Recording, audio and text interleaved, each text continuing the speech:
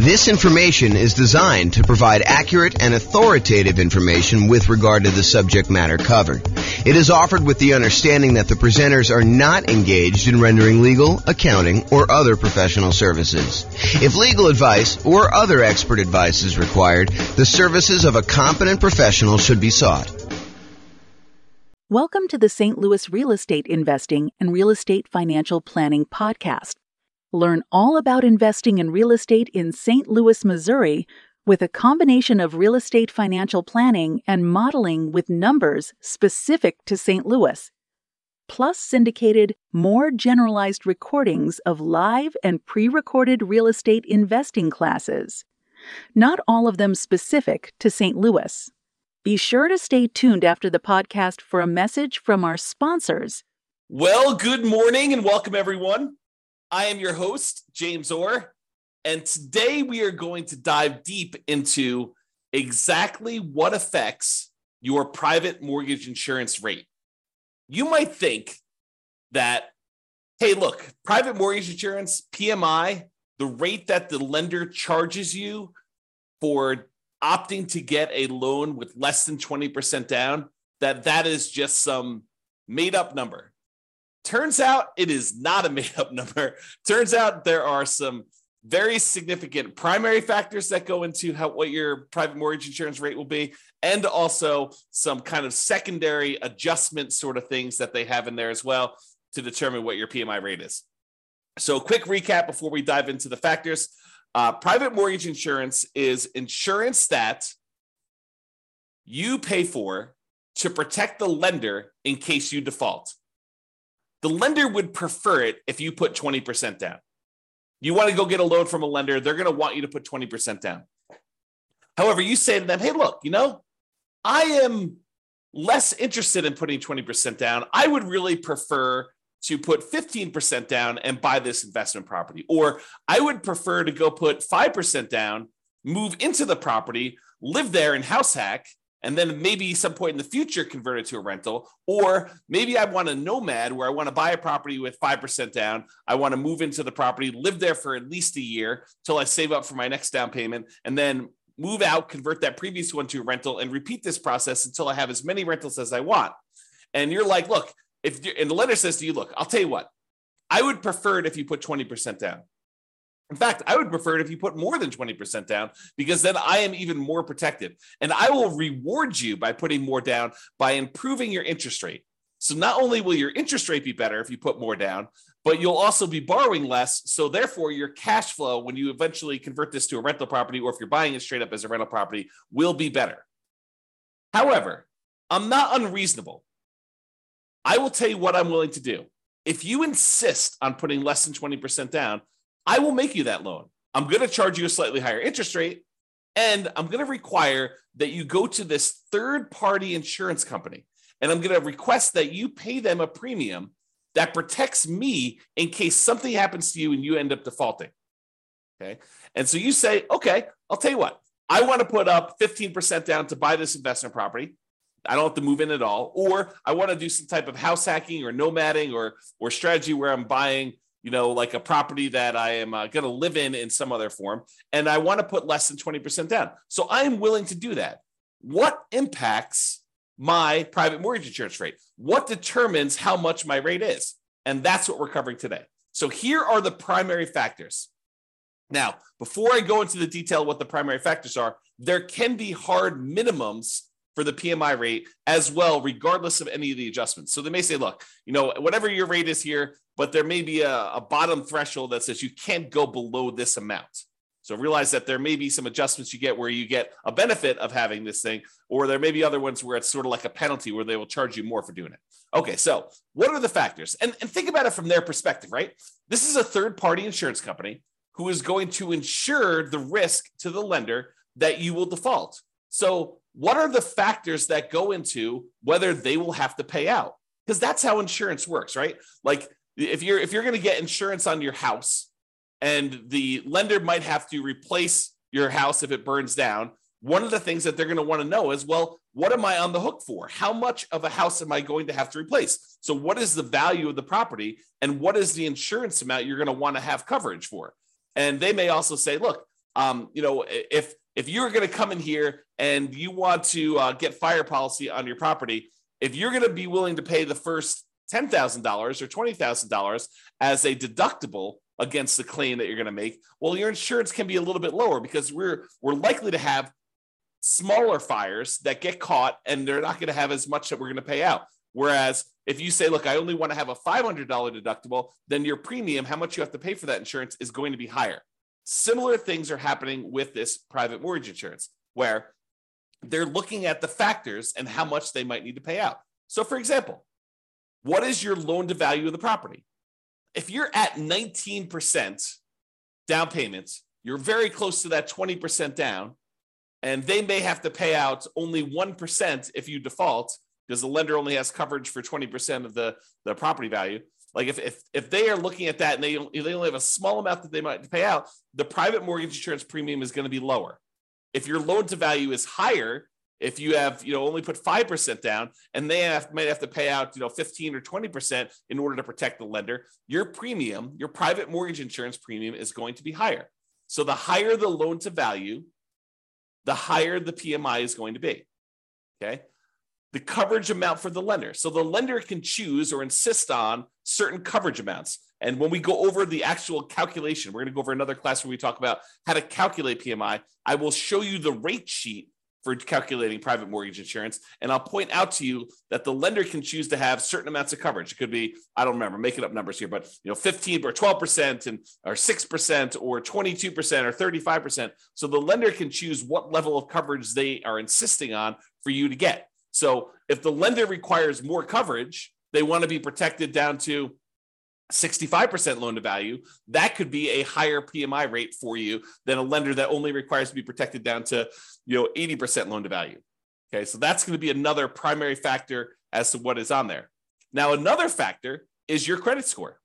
Another reason for you to take the time to make sure that you improve on your credit score, because the credit score is going to be a major factor in what your private mortgage insurance rate is. When we look at the primary table, when we do the calculations on how to calculate it, you're going to see that like credit score is the main thing going across the top that basically says, let me pick the credit score I've got. Let me pick what loan to value I'm doing. And those are like the two big ones that it's going to determine what it is. And then of course, they've got all the different coverages for the lender on the left-hand side as well. But those are like the two big ones that you decide on what your kind of primary rate is, okay? However, which table you choose is often determined by the amortization term of the loan itself. If you get a 15-year loan, the rates are different than if you get a 30-year loan. And I think the cutoff for them, for at least the table that I've seen, is usually 20 years. So if you're greater than a 20-year loan, you have one table. If you're less than a 20-year term on your loan, then it's another table, okay? So the shorter terms, like a 15-year loan, has lower private mortgage insurance. It is cheaper for you to get private mortgage insurance if you chose to get a 15-year loan. So you're gaining a little bit of ground by having a lower PMI payment, improving cash flow a little bit, but it's much uglier because the 15-year loan, your cash flow on that is going to be much uglier, right? Because you are choosing to pay off a lot of principal every time you make a payment. You're trying to pay off that entire loan in 15 years. And even though your interest rate's going to be better, presumably, and also your PMI is going to be better, your total payment is probably going to be higher overall. Okay. So that's the amortization term of the loan itself. Then fixed and variable payment amounts. So if you decide to have fixed monthly payments or variable payments, then that actually can impact your PMI as well. And the time you've been paying the rates, that is another factor in what the PMI rate will be. And then the lender has separate pricing sheets. So like credit unions apparently have a separate pricing sheet than a conventional lender. And so you may find that the rates are different if you go to two different lenders. So PMI is not static.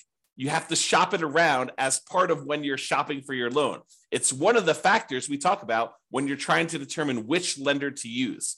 So you want to go and find out not just like, hey, what is the rate today, but also what is your PMI rate for me in my situation?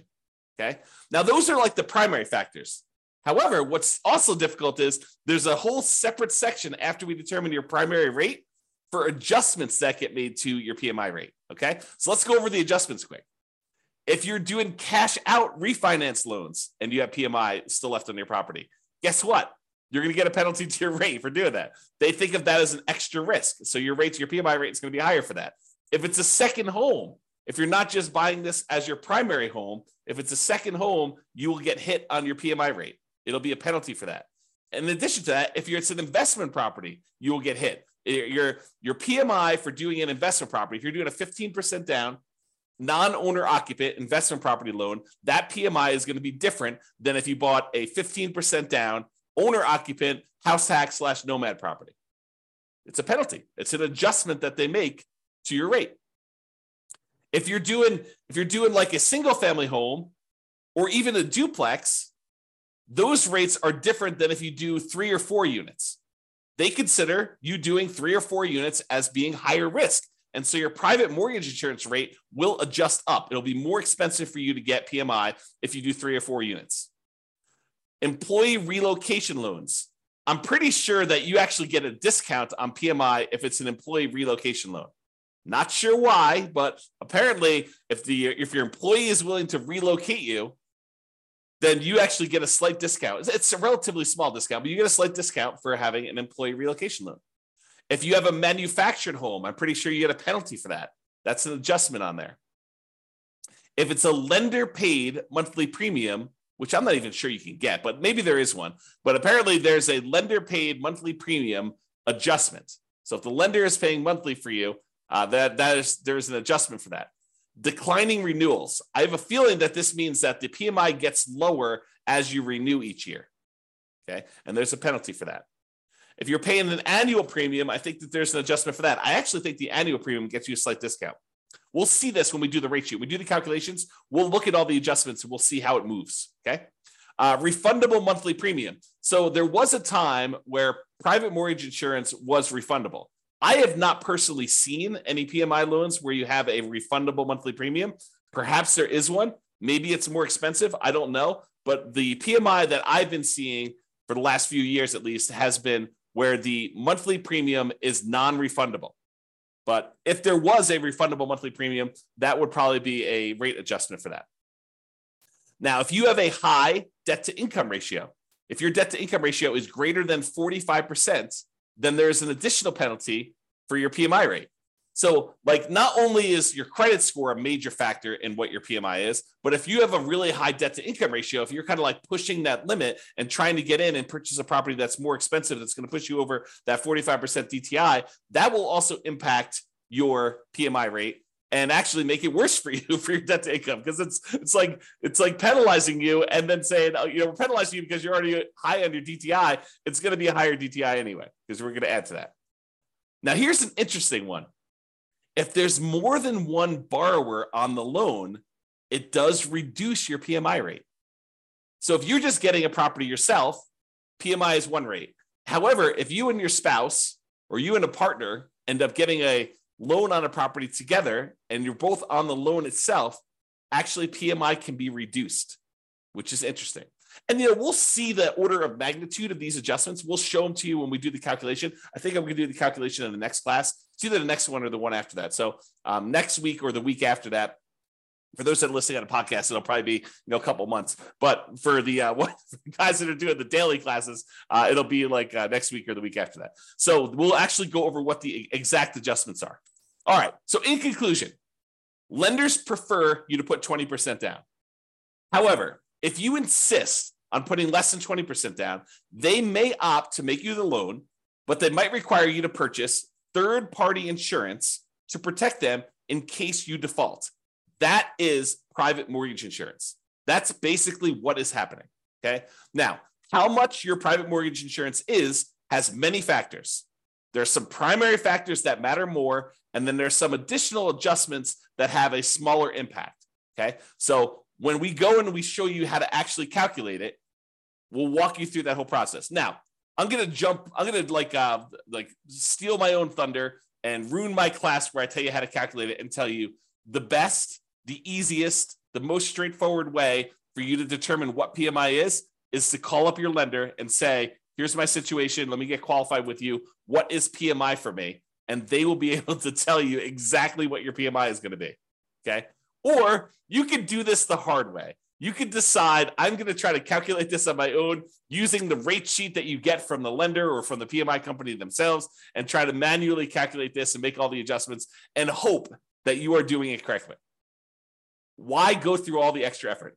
I think the interesting thing you'll find out when we walk through how to do the calculation is like what the differences are and which ones are the major levers and how much they can change, like what the range you'll see in a lot of these things. So we'll cover that in a future class. This has been James Orr. Hope you enjoyed this very short class on what affects your private mortgage insurance rate. We'll cover like how to calculate it in another class. Have a great day, everybody. Bye-bye for now. With home prices up, mortgage interest rates up, and rents up, but not quite enough to counteract the higher prices and interest rates, cash flow on rental properties in St. Louis is harder than ever. Book a call with the Real Estate Financial Planner to apply our proprietary 88 strategies to improve cash flow on your rentals. See the show notes for a link to schedule your call and improve your cash flow today. If you're a real estate agent, lender, or professional in St. Louis that wants to help our real estate investor listeners, consider reaching out to learn about collaboration opportunities with this podcast. We'd love to add more value to our listeners by having you assist our investors buy, sell, and finance their real estate investments. See the show notes to schedule a call to discuss collaboration opportunities.